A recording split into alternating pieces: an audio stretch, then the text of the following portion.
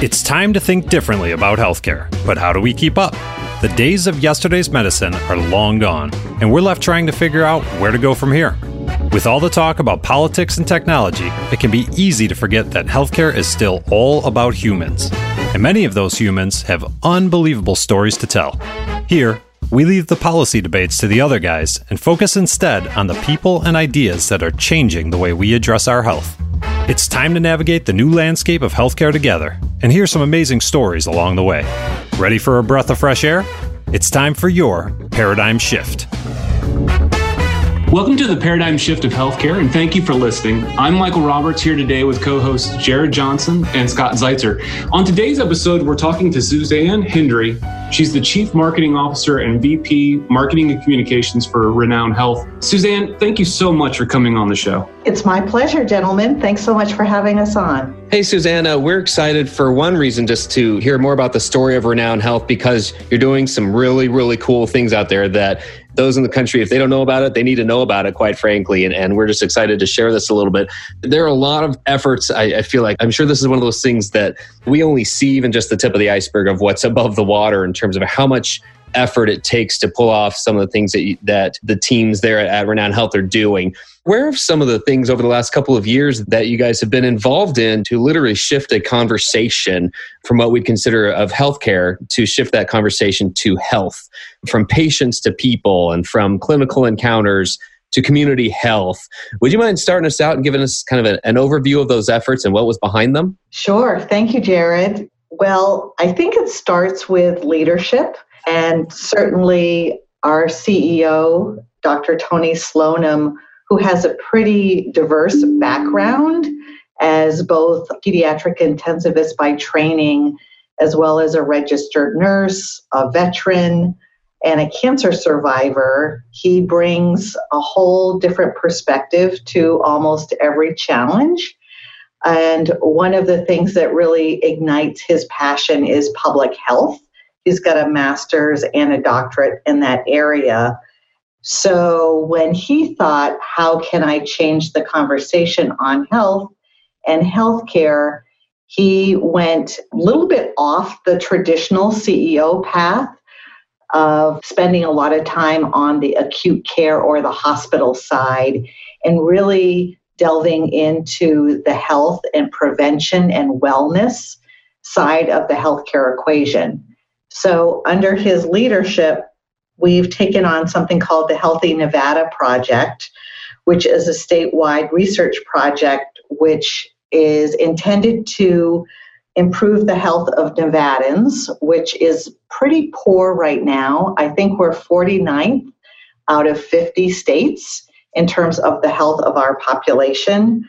So we have a lot of work that can be done to increase the health and wellness of Nevadans. Gotcha. So with that, I guess I'm curious in terms of what the vision was for that at the beginning and what you hoped to accomplish. Great question. So it all started over coffee, and a lot of good conversations, I guess, start that way. But our CEO, who's from New Jersey originally, and the chief scientific researcher from Desert Research Institute, which is also located here in Reno, Nevada, met over coffee, and they thought they were going to talk about some of their exploits at home in New Jersey as kids. And they ended up talking about the health of the population here in Nevada, and specifically Tony's interest in public health and Dr. Joe's interest in environmental, social determinants, and other pieces of the genetics equation. He's a geneticist by training. So they thought, wouldn't it be so amazing if they could combine hereditary and ancestry results through a genome test and also combine that aggregate research with the environment. We get a lot of fires out here right on the California border. So upper respiratory illnesses. Would there be a connection between someone's hereditary background and the sunshine that we have here in northern Nevada? They had a lot of questions that they wanted to answer, and they thought, having these free genetics tests would be the very start of the research study. So with that then, how did it progress from there? I guess there must have been a lot of work that went on from that point on to understand where your objectives were and really what you wanted to accomplish with it from that point on. Did you see what you expected to see even early on in the project, or did things kind of shift as it started happening? Well, yes, we were very surprised. We initially signed up with 23andMe, and I think because of the strong brand association that a lot of consumers have with 23andMe, and they've certainly done some really good marketing themselves, when people heard that they could get a free 23andMe ancestry test, we anticipated that it would probably take us at least 3 months to get 10,000 people to put their hands up and say, yes, I'd love to get a free test. What happened was in 72 hours, we had filled 10,000 slots. 72 hours. Yes. That's amazing. So it then became the fastest growing genetic study, and our physicians also became interested in it. And the next progression really was to go to a full genome sequencing laboratory, because although 23andMe does a great job with ancestry data, we needed the full spectrum of the full genome sequencing in order to be able to predict future illnesses that might be encountered by our population. So we partnered with a group called Helix, which is the largest genome sequencing laboratory in the country. They're located here in San Francisco. And that began the second part of our journey to be able to get to 25,000 people. And we expanded from northern Nevada and Reno right through to Las Vegas. So we are now all across the state measuring folks and having them participate in this research study. And we're probably close to almost 40,000 people now who have taken the test and been part of this large data project. Is it still going on right now? It is. Very cool. Have you gotten any initial results back that has started to point you in specific directions? Yes, we started with the first 3 kind of genetic illnesses that are most widespread and deadly in our population. So the first one is called FH, and it stands for familial hypocholesterolemia. And these are people who have genetically very, very high cholesterol, but they don't look like they would have high cholesterol. And generally at a young age, they'll have a heart attack or cardiac arrest or another kind of cardiac event that they had no idea was coming. So we screened all of the folks in the database to see how many people had FH. And one of the stories is this beautiful 29-year-old mom with 2 children, slim, would look on first impression like she had no health issues at all. She was finally able to find out why her father died at a very young age of a heart attack. So did her uncle and her grandfather, and that she indeed was at risk. And she was able to go on a medication regimen to put that in check, as well as change her eating habits and her health behaviors.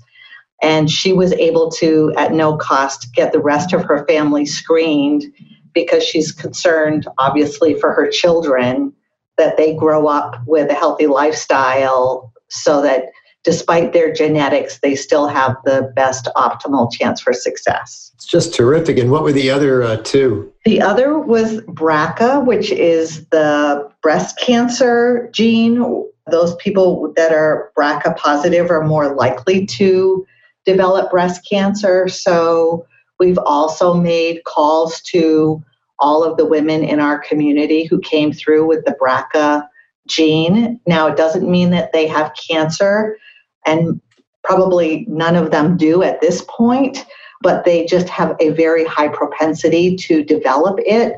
So getting them early screening mammograms, even though they may be in their 20s or 30s, and having their sisters and moms and grandmothers also tested so that we can see kind of the lineage of how this occurs is key to us.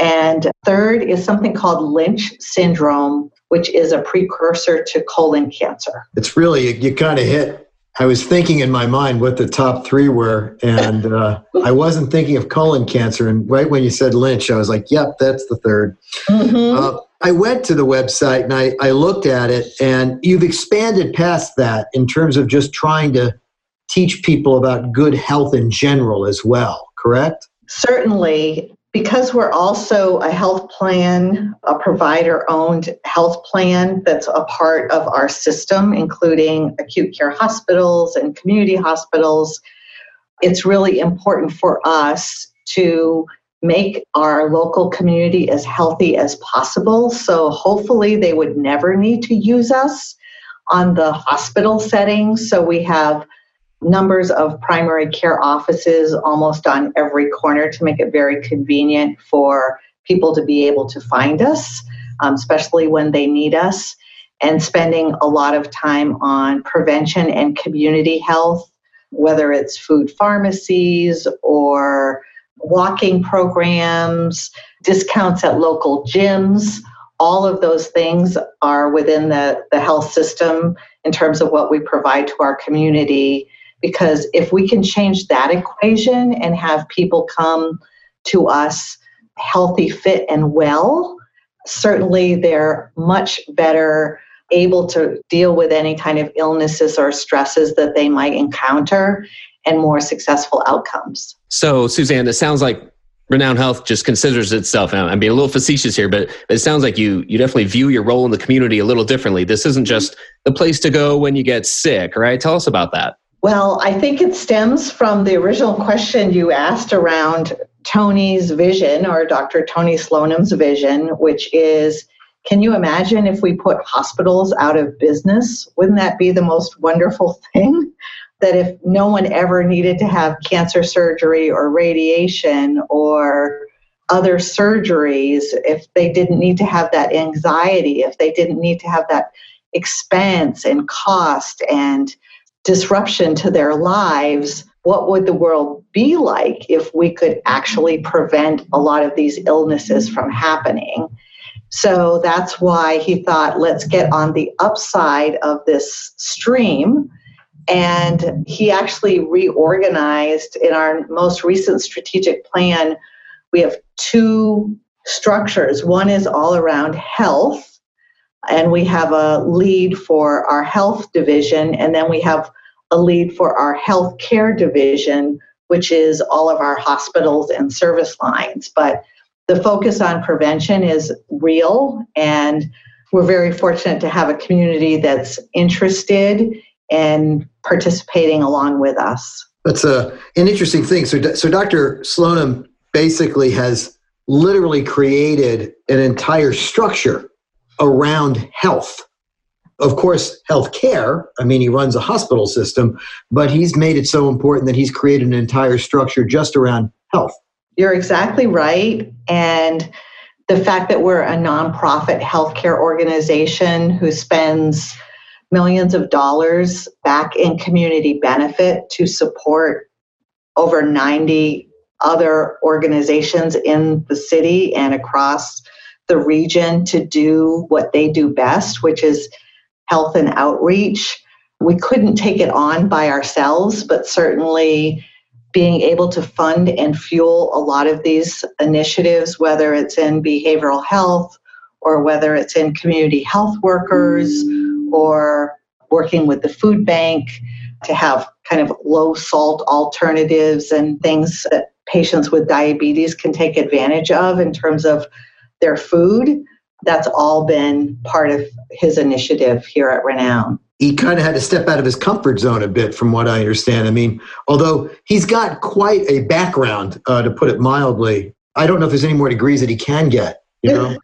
He loves education and he loves learning. And I think of him as an inventor because he has a very blue sky, although grounded and evidence-based with results approach to solving the healthcare equation. But I don't think he's easily satisfied by the status quo. So he's always challenging us as a leadership team to bring him new innovative ideas and ways of doing things, which I certainly appreciate because he's been able to hire a lot of people who think that same way. And it's surprising because for a moderate-sized healthcare system, our goal is to make an impact first in our own state and then help other people around the country to be able to implement similar programs in their communities with testing for genetics and social health determinants so that they can also get the research that they need to say, how is New Orleans different from Reno, different from, Wisconsin? Absolutely. A lot of what Dr. Slonim has done has required him, as I mentioned, to step out of his comfort zone. Was he able to do that by working with other leaders? He seems like he's extremely intelligent, but he seems also open to other ideas. What are some ways that he's worked with other people that's kind of helped out the community? Great question. Well, he's very extroverted and he gets a lot of energy, obviously, by talking with other smart, passionate leaders who want to improve the world. So he is a dream as far as a chief marketing officer is concerned because he loves meeting and talking with our 7,000 employees. He's constantly rounding, writing down notes, talking to business leaders and legislators and donors and basically anyone who's doing some whiz-bang cool things in this area, which is really just percolating right now here in Reno, Nevada. So we've got Amazon and Google and Apple and Panasonic, and most of the drone companies have also relocated here from California.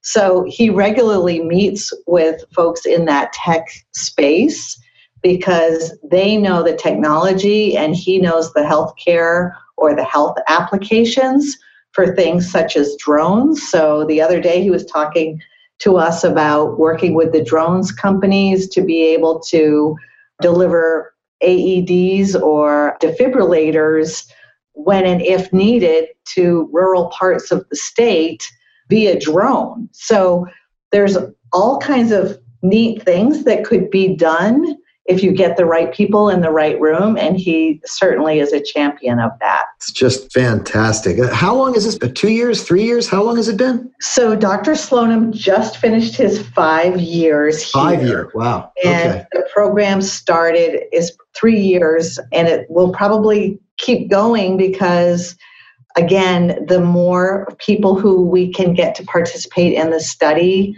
the greater the research impact and the more people that we can reach.